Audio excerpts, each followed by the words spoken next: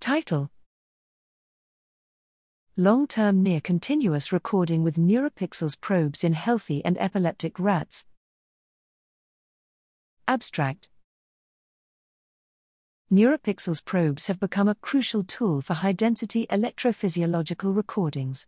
Although most research involving these electrodes is in acute preparations, some scientific inquiries require long-term recordings in freely moving animals. Recent reports have presented prosthesis designs for chronic recordings, but some of them do not allow for probe recovery, which is desirable given their cost. Others appear to be fragile, as these articles describe numerous broken implants. This fragility presents a challenge for recordings in rats, particularly in epilepsy models where strong mechanical stress impinges upon the prosthesis.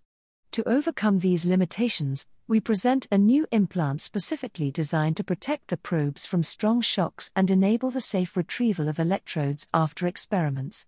This implant was successfully used to record from healthy and epileptic rats for up to 3 weeks almost continuously, with a probe retrieval and reuse success rate of 91%, improving previously described recycling performances.